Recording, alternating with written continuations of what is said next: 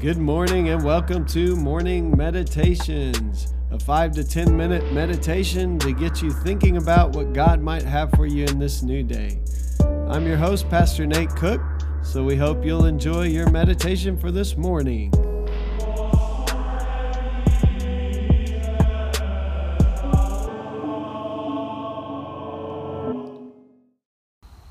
Hey, this is Pastor Nate, and this is your morning meditation for Sunday, April the 7th.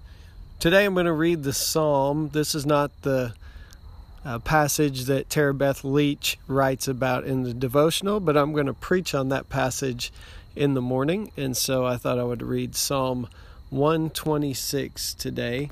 It's one of the other readings listed there in the devotional. Psalm 126 says, "A song of ascents. When the Lord restored the fortunes of Zion, we were like those who dream. Then our mouth was filled with laughter and our tongue with shouts of joy. Then it was said among the nations, the Lord has done great things for them. The Lord has done great things for us, and we rejoiced. Restore our fortunes, O Lord, like the watercourses in the Negeb. May those who sow in tear reap with shouts of joy.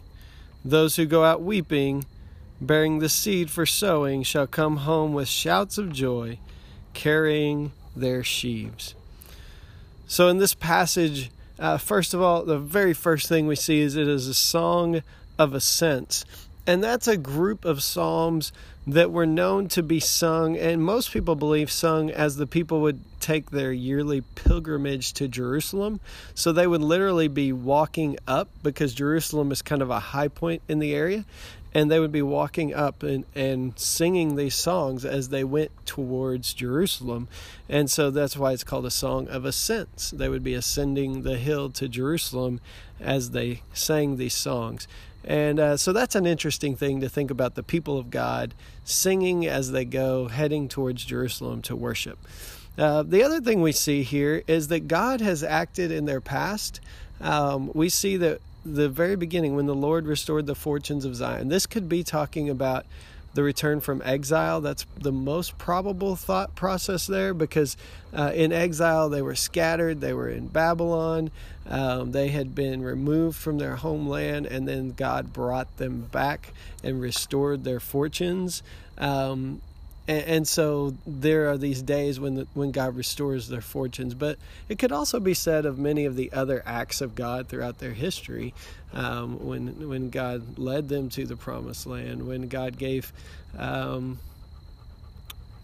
Sarah and Abraham a son named Isaac. I mean, you could just go all the way through when God restored the fortunes of Zion. When God has brought about good things out of situations that looked really, really difficult. Our mouth was filled with laughter. Our tongue was with shouts of joy. We were like those who dream. These are the images that we see when God restores the fortunes of the people. And one of the things that we see is that the nations around them even say, the Lord has done great things for them. And then the people repeat what the nations are saying. The Lord has done great things for us, and we rejoice. Now, this is a big deal, because one of the things that Israel was supposed to be was a light to the nations. Israel's relationship with God was supposed to actually be a blessing to the entire world.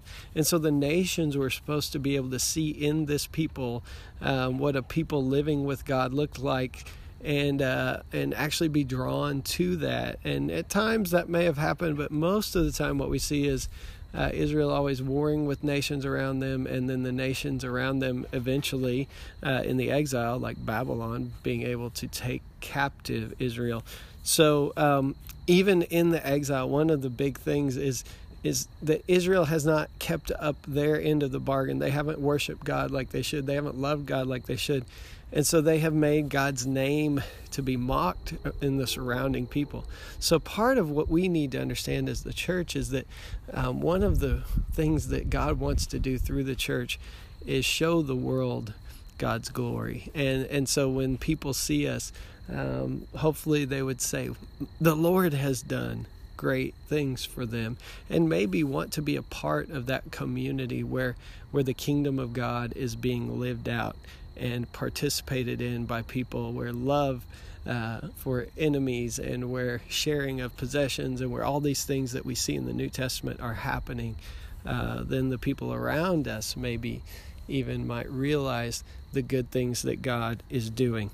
But then there's also a second half of this passage, and it looks like that the people need God to show up once again. Restore our fortunes, O Lord, they say. May those who sow in tears, in other words, it's like they're planting, but not expecting anything to grow. They're sowing in tears. They're not sure that even the process of how they're planting their crops is going to yield anything. May those people reap with shouts of joy. May those who go out weeping, while they're sowing their seed, come back with sheaves, like carrying all the harvest in. And so I think this speaks to those of us who may be in a time in our life, and Israel was, there were times when they recalled what God had done, but then there were also moments where they needed God to act. And there may be those of us who might be sowing in tears today, who might be saying, I don't see a lot of hope for the future, but I'm going to keep trusting, I'm going to keep following. And this psalm says, may those who sow in tears reap in joy, with shouts of joy. And so I want to encourage you today, if you feel like that maybe you don't see a lot of hope for the future, to continue to steadfastly trust the Lord with whatever the situation is, to give that thing over to the Lord, to surrender it to the Lord, and to trust that someday you will see God work, and then you'll be able to say again, when the Lord restored the fortunes of Zion. And that's a great thought for this morning. I hope you have a great day. Well, thanks again for joining us for this morning meditation. Hey, do us a favor, rate us on iTunes, or even leave some feedback about our podcast so that other listeners can know how much you enjoy your morning meditations. Hey, have a great day.